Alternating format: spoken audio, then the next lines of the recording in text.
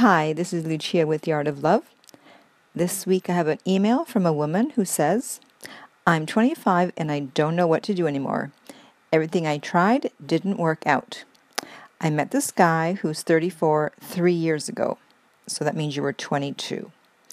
We were together because he really wanted to be with me, but I wasn't sure at the beginning, and then I fell in love with him. Shortly after, he changed overnight and broke up with me. No, he didn't change overnight.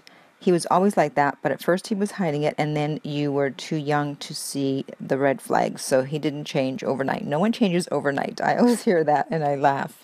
Okay, I was destroyed. I didn't see it coming.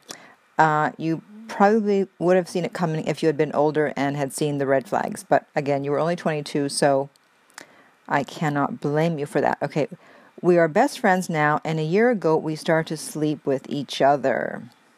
So friends with benefits. So you know FWB, what that mean? Friends with benefits. Who is that really benefiting? Usually it's benefiting the person that is not in love, and the other person goes along with it. And so of course she continues, for me there ain't no other man, and he loves to play with a lot of other girls. I'm not allowed to be jealous. Well, no one can tell you what you can or can't feel. You can be jealous all you want, but he doesn't want you to express your jealousy. And of course, I have no right to say anything. Well, he's right about that. You don't, because you are FWB. Friends with benefits. I would say you're effed without benefits. But still, he's jealous. Oh, nice double standard. And he knows exactly that there is no other man for me. Yeah, so he has exactly what he wants, right? He has you without the commitments, and he sleeps with other women, and you can't say anything, and you're not able to go out with anyone else because he wants you when he wants you, and he wants to make sure you're available and that no one's going to steal you away. So he's just using you and taking up your time. And she continues, I love him with all my heart. So you're in love with a man who's willing to use you. Okay. And I'd like to know, how can I make him want me? Well, you said you've tried everything, but how about having some self-respect? Because what is going to make him want you, if it's even possible, is the fact that you stand up for yourself and you set boundaries and you say, no, this is not acceptable. I care for you. I am not going to sleep with you without a commitment. I'm not going to sleep with you when you're sleeping with other women, and until we can go back to being exclusive, I'm no longer available for you, and do not call me, and then walk away and do not look back and start dating other guys. That would be the way to get him back.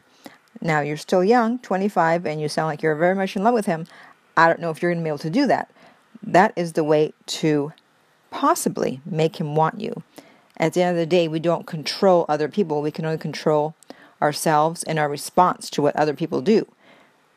But the best chance you have is to show him that you love yourself first, and that you're not going to be put in a situation where you're going to be used.